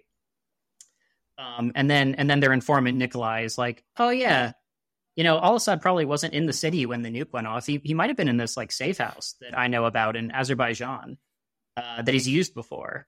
And you're like, wow, maybe tell us that before the nuke. That Al-Assad, and this is another thing where like what Al-Assad didn't have like a cell phone, like no one was tracking this dude. It also begs the question of like, why weren't the SAS telling the US that they had found these nuclear devices? Right? It is like, oh, we found this nuclear device on an Estonian ship. But you really, I mean, that's just a small detail. It's got the flag of the country you're invading. Don't worry about it. I'm sure that was the only nuke. But yeah, so the safe house where Nikolai thinks, Al-Assad might be, it's in this village, and it's another heavily armed ultranationalist occupied village, where Nikolai thinks he might be in there. So you meet up with the Russian loyalists again. The Russian loyalists are like, Al-Assad is in the village, because they know, right? And you're like, wow, you could have told us that before as well. Also, you never like infiltrate with the Russian military, even though presumably that you could like hitch a ride with them. You always enter separately and then meet up with them. But they don't really explain, because you're in Azerbaijan, right? And that's I'm a simple American, but that is a different country than Russia. And so like why there's an ultranationalist force like in this village, and why there's like Russian loyalists like ready to assault it, like civil wars do often spill over, but they don't really clarify that. They're just like, oh yeah, I mean, it's like a Jason Bourne movie, the bad guys are in Mumbai and now they're in Azerbaijan, but like presumably like it would be a big deal geopolitically if a civil war was like spilling over into other countries, right? This is where you see like, the international community coming in with like, peacekeeping or like some kind of refugee control. Like it's just weird that they don't really clarify this. And they also hand wave away like where all the civilians are. You hear some gunfire noises, and the Russian loyalists are like, they're killing the villagers. And you're like, oh, okay. But you don't actually see any dead civilians. You do see dead cows. So maybe the developers are just like racist against like Azeris or something. But like you don't really see any evidence of like what's obviously like an atrocity that's just happened. But anyways, you fight through the village. You're just clearing every building trying to find Assad. The Russian loyalists are like, oh, we have a Mi-28 Havoc gunship. How about you call it in and like give them the coordinates? And you're like, well, you guys speak Russian. Like, shouldn't you guys be calling in the helicopter gun? Also, why do you have a helicopter in Azerbaijan? Yeah, but you like call it in. It's like a game mechanic, right? You call it in and then it shows up for 30 seconds and like, we have to go and refuel. And then they're like refueled in like 90 seconds. It's like the fastest. It's like an F1 crew. It's like a NASCAR, pit team or whatever. They're just like, refueling and rearming this helicopter just overnight. What's interesting, Marcel, that all of the locations that are mentioned in the game, and it's a game that is more than 10 years old, are hotspots today. Mm-hmm. Yeah. Right? Some interesting foreshadowing in the game there. Maybe a strategic intelligence piece. Maybe they're part of it. Maybe they were preparing the public consciousness. Maybe Call of Duty is a psyop. Yeah. Some would agree with you on that. Yeah. Yeah, but maybe for different reasons. Yeah. The craziest is this other game, Uncharted 2, that they made that in 2011, so right before the Arab Spring. And in that one, you go to like Syria, and it's like a civilian, like totally fine like place, and then you go to Yemen. And like both these places are like, there's like police forces and everything's chill and there's like tourists. And you're like, damn, guys, bad timing. But going back to Call of Duty, you get to the last house, and Al-Assad is there. He's just like hanging out there, I guess. Even though you didn't surround this village or anything and he could have just run off, he actually like was hiding in this barn. So you grab him, right? You grab him alive, and Captain Price starts just starts like torturing him, like, you know, like 24 style, like Jack Bauer, you know, just like tying him to a chair and just like beating him. Which, like, I mean, I guess this guy did just nuke like 30,000 people. So, like, I don't know. He had it coming. But he's saying like stereotypical, you know, like interrogation shit. He's like, where did you get the bomb? I want a name. Yeah, like that kind of stuff. Yeah. Even though the very first mission, like the ultranationalists are shipping a bomb with his country's flag on it. So we know where he got the bomb and we know who did it. Like we know who the two actors are involved here.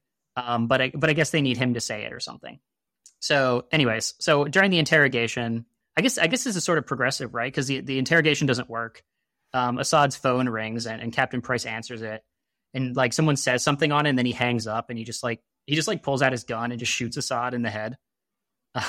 Like even though like while he's tied up, leaving aside the like war crimes part of that, the U.S. probably wants this dude for like trials, right? Like you probably want to you probably want this dude alive. Intel. Yeah, Intel, you know, the criminal justice, like, you know, Guantanamo, maybe. I mean, he did do it, right? Mm-hmm. And this is also you're asking why there's no JSOC component, and like that is a good question because like why isn't the U.S. on site now, right? Because there's compelling evidence that like these ultranationalists supplied the nuke to like another country, which, leaving aside that it killed a bunch of Marines, is like a dangerous level of nuclear proliferation, right? So like presumably, you know, there'd be some international interest in making sure that there weren't just nukes floating around.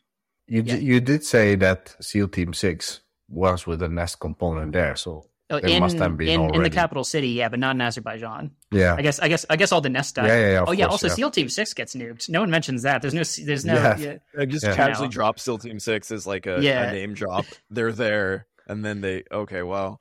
Yeah, it's pretty impressive because this is like 4 years before Abbottabad, so they're like, ooh, you know, they guessed. If they had done SEAL Team 2, you know, no one would have cared, right?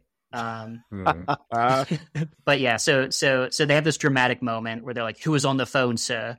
And Captain Price is like, "Zakhaev, Imran Zakhaev," and you're like, "Who's that?" But don't worry, the game is going to tell you in a series of very long flashbacks that don't have a lot in them, so we can go through them pretty fast.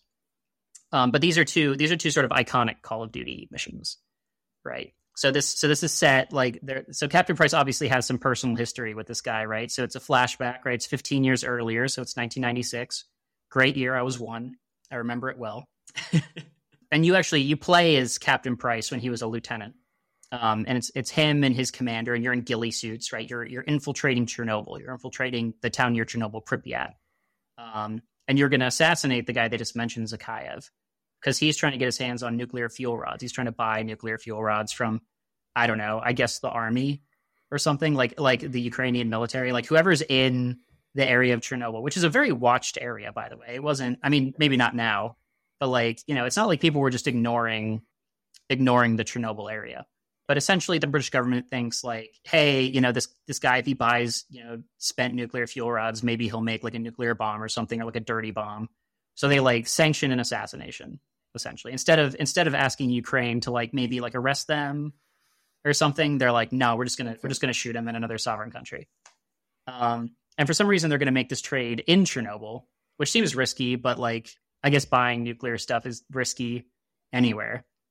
Well, if you wanted to hide a nuclear signature, that is a place you would do it. I guess that's true.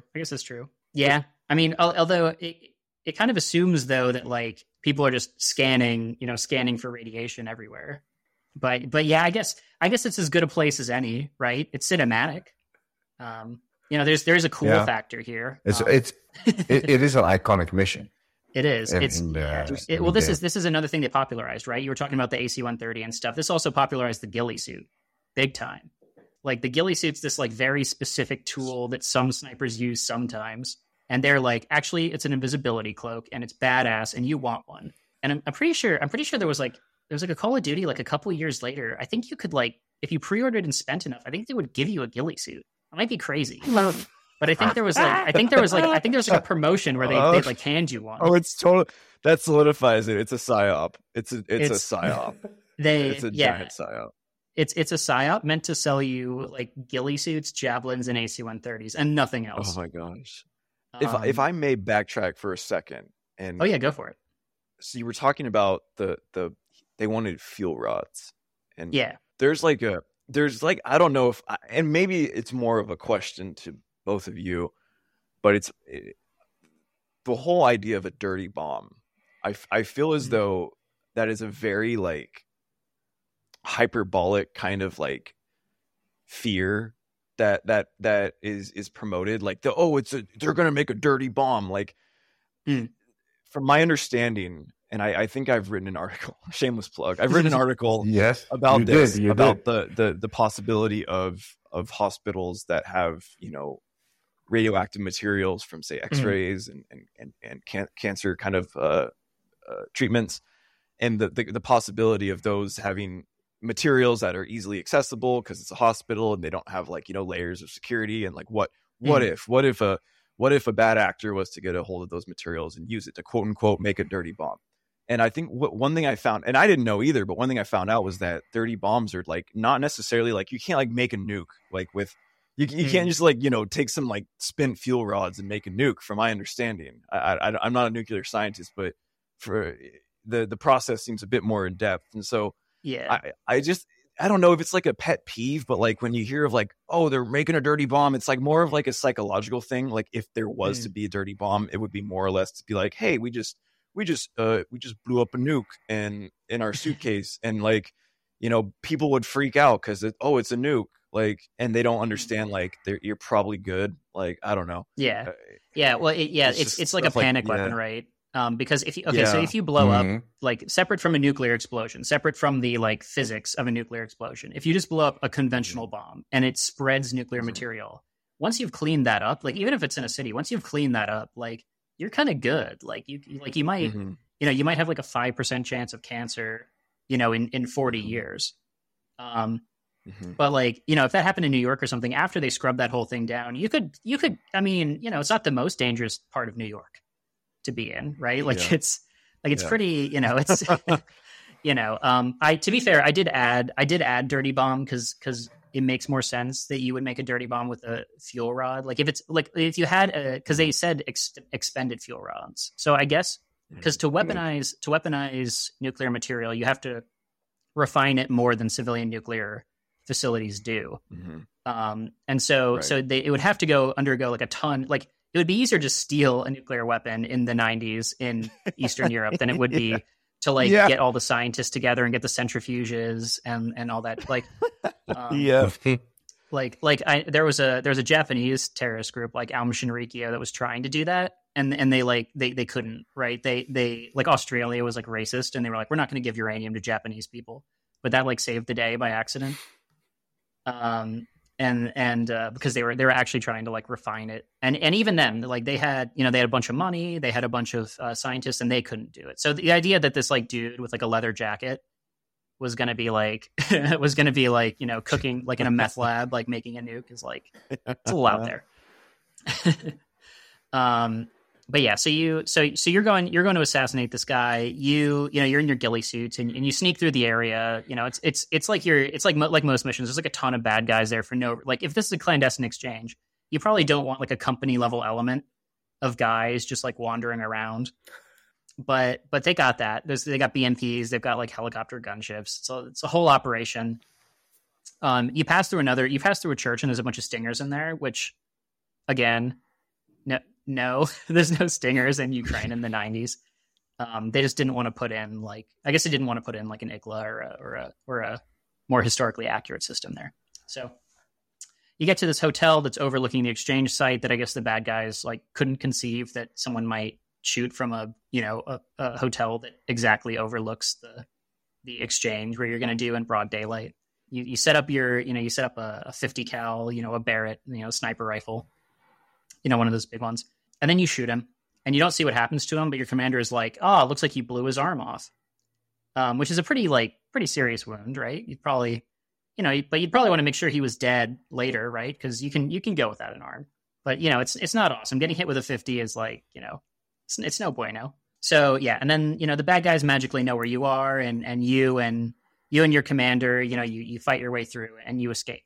And you're like, good, we killed Zakhaev. That guy will never come back. The threat of nuclear terrorism has been ended forever. Um, so that's that flashback. So Captain Price knows who Zakhaev is because he thought he killed him, but it turns out he's the guy who's not only the leader of the ultranationalists in secret, but he also supplied the nuke that killed the Marines. Interesting that the name Imran Zakhaev, he sounds like either Dagestani or Chechen. Yeah, I don't know. They don't specify. For him to be an ultranationalist wouldn't make sense. Yeah, he's portrayed as like a super like far right kind of guy. So like, not that it's a particular ideological thing. I guess it's just because like Americans like they're just like Russia bad. But yeah, also the developers, like the developers made this game, right? So they invented Imran Zakhaev. But like there's like developer interviews where they're like, oh yeah, it's that guy Zakhaev. So like we can't even pronounce people's names when we like make them up. It just doesn't make sense that it would be someone from a Russian ethnic minority. Oh, that would be like super into the idea of Russia as like an immutable state. Yeah, exactly. Hundreds of years. The name doesn't make Destined sense. For greatness. And Imran Zakhaev would be a guy with like a big beard and probably someone from the Caucasus Mountains, and it doesn't really make sense. I'd say that. This guy, he's got like a shaved head, and he'd have an eye patch, but he's got one arm, right? And he's got like a leather jacket, and he walks around with like a Desert Eagle. Of course, one-handed shooting a Desert Eagle. Well, this also Call of Duty was really like one of the other things that they really put forward was like the Desert Eagle as this like cool gun that people use in war, and especially like gold-plated Desert Eagles because you could unlock a gold version of the gun. They're like, oh, which like that was I grew up playing Counter-Strike, and that was a huge element of Counter-Strike, like that predates this. So it's interesting. Yeah. Like so you saw it. So like Dirty Harry actually uses the precursor to like the Desert Eagle in like the 80s. Oh yeah. And I think it's in like the 30s. He's like, he like goes on like a sales pitch in the middle of the movie. And Counter-Strike has the Desert Eagle as well. I think there are some other ones, but like it's sort of hard to like so many people played Call of Duty 4 and like a kind of new audience to military shooters like bros. So this is like, so this is like what kind of launched like the idea of the Desert Eagle to the mainstream versus. Yeah. I mean, so like within like military, like within gun people circles, right? Like warlords and stuff were like, I want the biggest possible handgun and I want it in Tiger print, right? And so like they were sort of popular there. And I mean, it's, and like, with the Javelin missile launcher was known before and the AC-130 was known before, but they basically really just put a layer of like polish on all these things and presented it to you as like a badass thing to like see and do and have. And like, and the game is so intent on selling you on the idea that this is what modern warfare is like, that they're doing a sleight of hand. They're like, this is what war is. War is all these products that you can buy, except javelins. You can't buy one of those, but it's like that sort of thing. And I know there were some interviews I saw of like actual AC-130 gunners, because it turns out like if you're an AC-130 gunner, you get like a bunch of heavy metal poisoning because you're like, you're essentially around, you're in a contained pressurized space, but you're firing all these weapons. So all the gases and things that go out on the range are actually in the air. So there was a bunch of like cancer and issues with young men that did that. And they're all like, oh yeah, we signed up for that because of Call of Duty. And you're like, oops, that sucks. Yeah. But moving on. PSYOP. Yeah, PSYOP. It's a PSYOP. It's like Top Gun for like the Navy aviators, right? It was really a big recruiting thing. And the military was making their own video games after this as well, and before. But yeah, so back to the present, right? The SAS guys, they're still in that village where they found and executed al-Assad, right? The flashback's over. And then the ultranationalists realize that you've killed hundreds of them and taken their VIP that can unravel their entire conspiracy. So they counterattack, right? And they want to attack this village. And there's like 4 of you, like SAS guys. And so, the plan is, right, you're gonna set up like layers of defense, right? And you're gonna have some mines and you're gonna funnel people in and you're gonna work your way back up the hill, and then you're gonna get evac'd at the top of the hill, so the helicopter can grab you. So you do that and it goes fine. Right. You hold them off long enough and then command gets on and they're like, actually, we're not going to evac you. There's a bunch of AA in the area. And you're like, oh, now AA matters, now that it's convenient for the plot. So the game, and also this entire time you're calling down US airstrikes. So like you're calling in, I think they look like F-15s. I don't really see, you can't really see, but you call in a precise point and they bomb that precise point, and you can call it in one after the other. So if you do it right, you can see like 40 aircraft in the sky, at the same time flying over the target. So this is a pretty open airspace, I would say. Also, the Russians are gone. Like the Russians who helped you take it. Yeah. But yeah, so that airspace is apparently dangerous now. So you run all the way back down. You run past all the things. You run past all the enemies, and then you get to the bottom, and the guys that evac you are Americans, and it's Staff Sergeant Griggs, who was just in the Middle East like 2 days earlier. They stuck this guy. They stuck this guy, this exhausted and shell-shocked guy who's been in combat for like a week, instead of like, an operator from like the CIA or the Navy SEALs or Delta Force or SOCEUR or MARSOC or anyone else. They throw. They're like, Griggs, this is personal for you. We're going to throw it. So the rest of the game, and there's only a couple missions left, are joint operations, right? So now they show like the SAS crest and the U.S. Marine Corps crest, and they're like joint operations. They maybe they have a challenge coin or something. So now it's like Captain Price and Griggs. And it's funny because Griggs is like this dude from New York. He's like, oh, I'm a New Yorker, and Captain Price is like super British, and so they like play off each other and stuff. So that's fun.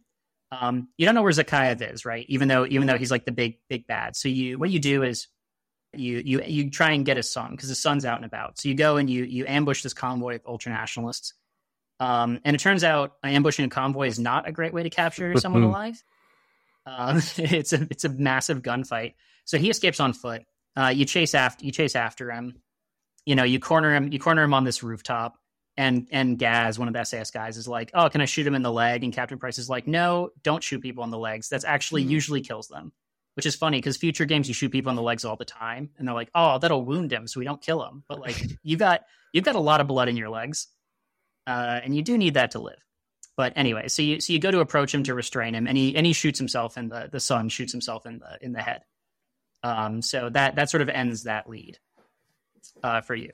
But fortunately, Zakhaev is a little bit miffed about his son dying, right, in a horrible way. He's overcome with grief. So he seizes a nuclear launch facility in the Altai Mountains, and he delivers this really long monologue about how Russia has been betrayed by its leaders, and if Western forces don't leave Russia, he's going to launch a nuke. This is kind of a weird threat because there's no like Western. It's not like an occupying Western force. Like for Al Qaeda, right? They were like sections of Al Qaeda were mad that there was that there were U.S. forces in Saudi Arabia, and that there was a Western presence, right, on land, right? But for this ultranationalist guy, like the only reason there's any Westerners there are because he keeps sending nukes to other places. Like he's started. This is literally like an international. Also, like if this is like a public address, like to the public, he's like, I'm gonna like nuke the world if these SAS teams don't leave. That's like an international crisis. Like other countries are going to be a little bit nervous about a nuclear launch, but they don't. The game doesn't really acknowledge that. They're like, nah, it's fine. It's fine. So this is sort of the end of the game where you go in to stop them, right? You parachute in the area. There's some shenanigans. You have to do some pretty arbitrary stuff, and then you just as you're like breaching the facility, you see like 2 ICBMs just like launch right in front of you, like in the air, and like so shit's getting, you're like, oh shit, right? And the briefing, it cuts into the next mission, and the briefing for the next mission is like, yeah, there's like a casualty estimate of like 40 million because they're aimed at these are ICBMs, and they're aimed at the U.S. East Coast. So, you've got like, the warheads are going to split off, right? And they're going to hit different cities. So, there's one that's going to hit New York, and one that's going to hit DC, one that's going to hit Hartford, Connecticut, which is kind of rude. What did Hartford like it's like Hartford, Connecticut, and Richmond, Virginia. Every other is like a major city on the East Coast, and then it's just Hartford and Richmond. And you're like, oh, that's not fair. But anyway, isn't there am I making this up, or isn't there like a nuclear submarine base there? Is there? If there is, that makes a lot more sense. There definitely wasn't one in Richmond. I lived there and I didn't see any nukes. But if there is one in Hartford, that would make a lot more sense. So you're running into this facility, right? And command's like, we're getting the abort codes from the Russians. The Russians are holding off because they don't want to give us the abort codes because we're a special forces team operating in their country. So we're not just going to give you nuclear abort codes. But, and there's a question of sovereignty there, right? Like, shouldn't Russia be able to abort the nuclear missiles? Because for those that don't know, most nuclear missiles, you can blow them up in air, right? So you can get 95% of the way towards nuclear war. And then, ideally, if your system's working right, you can blow up your own missiles without detonating the nuclear warheads and sort of, stop the war before it starts. If I may, real quick, I have to issue a second correction. Hartford is very landlocked. I was thinking about that. I was like, even me as an American, I was surprised by that. Yeah, no, New Haven's. I'm not super familiar with the East Coast specifics. That's okay, Michael. Like most of America, they just really hate Connecticut. is what it is. Okay. That's why they send two nukes to New Jersey for the same reason. New Haven is the town that I think I was mistaking it for. That one is on the coast. I mean, if you're anywhere in Connecticut and a nuke goes off in Connecticut, that's not it's not awesome. Yeah. But yeah, so you guys, you shoot your way through this facility, past the missiles themselves. It's an underground facility, so you're shooting past the missiles themselves. So it's sort of like Hunt for Red October, if you've seen that movie. Like you're like taking cover behind like the big nuclear missile. They don't really mention it, but it's nearing the East Coast. So the US should have been activating whatever missile defenses that it actually has, whatever sort of countermeasures that exist for an actual nuclear war, but they don't mention that. I guess they trust that the SAS will do it. So, so you input the abort codes. Unfortunately, the keyboard's in English, so you can do that. And you save the day. The missiles detonate harmlessly above the sea, and they all fall in. And that's great for humanity. It's not great for you though, because you're still in the facility, and there's a bunch of ultranationalists heading to the facility. So you gotta make your escape here. You gotta run. So you shoot your way out to the vehicle depot, and you have this dramatic car chase. You're in the trucks, and there's guys behind you. And unlike the rest of the game, this is the only time where there's a ton of civilians. You guys, your car chase is happening on for some reason there's a highway in the middle of the Altai Mountains that just have a ton of traffic. I don't know what traffic congestion is like in central Russia, but there's cars everywhere. The bad guys are shooting every car in the way. There's an Mi-24, a Hind gunship, and it's blowing everything up near you, and it's pretty crazy. It's also funny to think that all the civilians on the highway looked right 15 minutes earlier and saw two nuclear missiles go up into the air, but that's a different story. So you're driving, you're making your escape. You drive onto this bridge, and the enemy blows the bridge, right? So all your cars crash. You're all stuck between the collapsing part of this bridge and the advancing ultranationalists that are on the other side. This is portrayed as a really desperate situation. You're cornered before, but usually it's oh, you're cornered, but we'll get out of this. I remember this mission. Yeah, but basically Captain Price calls everyone, and they're all nope, can't help. Sorry, you blew up the nukes. Too bad. And they're British, so they're bloody wanker. They're just doing that kind of thing. And then Sergeant Kamarov, the guy that we dangled over the cliff 10 minutes, 10 missions earlier, he's like, I'm here to save you. And you're like, nice, good job. If they're loyalists in the area, by the way, they probably should have helped with the nuke situation, but I guess they were busy. Maybe they were hungover or something. But so you're kind of, then there's sort of an overturned truck, an oil truck, that's on the bridge, and that explodes as well. So that knocks all of you over, and your character's pretty grievously wounded. So, Sergeant Griggs, he grabs you and he's pulling you back, and he gets shot, right? He gets killed right there in front of you. And you're like, oh shit, this is serious. The big bad guy, Zakhaev, he lands in the helicopter and gets out personally, and he's got his two bodyguards, and he's walking on the bridge. He's executing every single SAS guy there. Griggs gets killed here. Griggs comes back because he's in, the reboot. So thank God for reboots. But so they're closing in on you and Captain Price. You're at the end of this bridge, and then the loyalists show up and they distract the bad guys, and they blow up the helicopter and things like that. And Captain Price, in slow motion, he slides you his gun. And you pull it up, and in slow motion, you shoot the bad guy. And you also have to shoot the guys to his left and right. Otherwise they just turn around and shoot you. I didn't realize that the first time. So I just got completely iced. But But yeah, so the bad guy's dead. The nuclear threat is over. There's still a massive civil war, but who cares about that, right? That's not going to be a major part of the next game. And then the loyalists, they land and they come to you to casevac you. They're like, you're going to be okay, my friend. One guy like starts doing CPR on Captain Price, and he's doing like a terrible job. He does like 2 compressions, and then he starts like pounding on his chest, like a drama movie. And I don't know if any of you ever have to do CPR, but don't just pound on like do the compressions, yeah, like you're do all the compressions. You don't have to do the breaths, do the compressions. And then there's an ending monologue, right? And this sort of ties everything up, and it kind of gives me an aneurysm. So it does, it's full circle for me. And essentially, like, they're like, oh yeah, this whole thing was covered up as like a missile test by Russia, even though the missiles like definitely had to go over like Europe and like all these other countries, and like any country with a satellite could see that there was a launch, and that it detonated like right over the eastern sea, like a couple 100 miles from the East Coast. The cars near the launch site would have seen the launch. These days, even in 2011, there would have been, footage, probably someone would have recorded on their phones. And then Zakhaev probably, that big scary monologue, I guess he gave it to himself, or like he didn't put it out on the right channels or something, or maybe he doesn't have that many followers on YouTube or something. Or it was being jammed. Yeah, probably being jammed. That would be cool if they like, actually did that instead of just, forgetting. But yeah, and then the game forgets there's a civil war because like the Russian government has said that nothing's wrong, and the ultranationalist party within the Russian government has a leadership struggle. And you're like, wait, is this a civil war with like, like battalion-sized units going at it? Like, what's going on here? But the ultranationalist thing is kind of relevant for the next couple games. And then they end it full circle. They're like, oh, by the way, the ship that was in the Bering Strait, like we called off the search for it because like, it's missing. And sometimes ships go missing in a storm. And then like, that's the end, right? They're like, it ended as it began with the cargo ship search being called off, which by the way, you should probably search for cargo ships longer than like a week. Especially if there's like radiation just leaking into the, that's how you get Godzilla.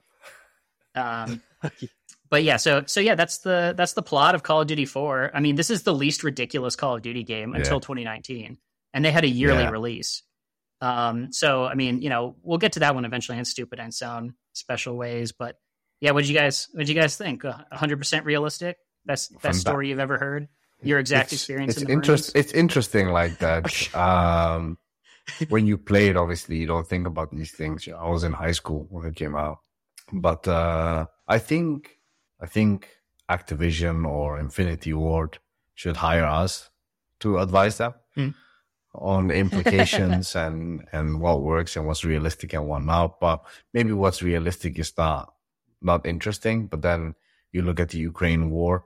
Obviously, there's a lot of human suffering in that, but the advance of modern weapons and how that's being used and how modern technologies, even commercial technologies, are impacting warfare it's really interesting. And I think they could have made a more realistic game, but I don't know if it would attract such a wide audience. Maybe we are just snobs,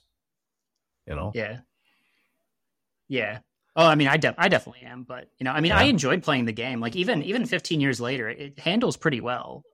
There's a lot of 15-year-old games that don't, for sure. But if you think this one's crazy, boy, just wait until 2 and 3, where you have you got Red Dawn type stuff going on, and you got like, you got like Russians in New York Harbor, and yeah, it's gonna be fun. It is interesting too. Like, I think just to play off what you said, Ahmed, like, the idea that like if it's realistic, like it might not be as attractive to people, but like it makes me wonder how much of like a negative it is that video games like this portray like that sort of, the whole idea of warfare and covert operations and so on and so forth. Is it a good thing? And I guess it's more of a philosophical question, but it's like in a way, it's like it glamorizes something that isn't necessarily. And like I said, this isn't coming from like I've been in like, intense kind of like combat perspective, but more or less like just, being in intelligence studies and like, and having, spent quite a bit of time just in like an active duty like role within the infantry. It's like there, you know, I get it's not like glamorous, but there's like there is a way, I don't know. It seems like, I think what I'm trying to say is like, it seems like there's a lot of things within Call of Duty and that have kind of contributed to, same with movies and same with, you know, media, where they kind of contribute to like this public narrative about these things that is really like Hollywood-esque, when in reality it's not. And is that, you know, how much of that is good, how much of that is bad, I don't know, but it's something I think about, you know, like why does it need to be like this? Like why do we need to go through all this, like why do we need to go through all these like insane plots, you know, for a game that's quote unquote, you know, modern, I don't know, modern warfare, I guess. Yeah. And I mean, it's also like, you know, it also like weirdly like backwards justifies things like Iraq, right? Because it's like, oh, the bad guys are actually bad. And well, I mean, you know, Saddam Hussein was a bad guy, but like they do actually have nukes and they are actually all like aligned. All these malign forces are aligned to get Uncle Sam because we're just like, we're like awesome. And then we have like, you know, we have Denny's and they don't. Right. It's like they hate us for our freedom. They hate us. I never understood. But yeah. So it's not only a psyop, but it's part of the military-industrial complex. Infinity Ward is actually a cog in the machine. They're well, I mean, it's all in the name, Call of Duty. Yeah. If there's no better like slogan to recruit. Yeah, I mean, for the military's video games, like for America's Army, they hired the guys who made like Tom Clancy games to like develop video games for them, right? So it's kind of, you know, it's arm in arm, and it's, you know, it's sort of one of those things. And I mean, there's a whole video I saw on like, what does Call of Duty believe?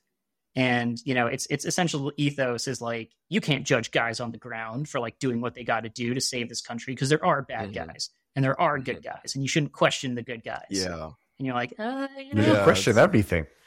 Yeah. I know. Yeah. There's a thing called oversight. Yeah. But I mean, thank you so much, Marcel, because it was really interesting and excellent synopsis. Yeah. This is the least crazy it gets. I mean, I'm looking forward. And Michael, thank you for your insight. It was really good, and I think it flowed all really well. And I think everybody that tuned in to listen, and if you made it all the way here, you know, thank you, and appreciate it to be on this little journey with us, and hopefully we can take it a little bit further with a couple of more episodes. If you're interested in any work that Marcel is doing, Marcel, where can they find you?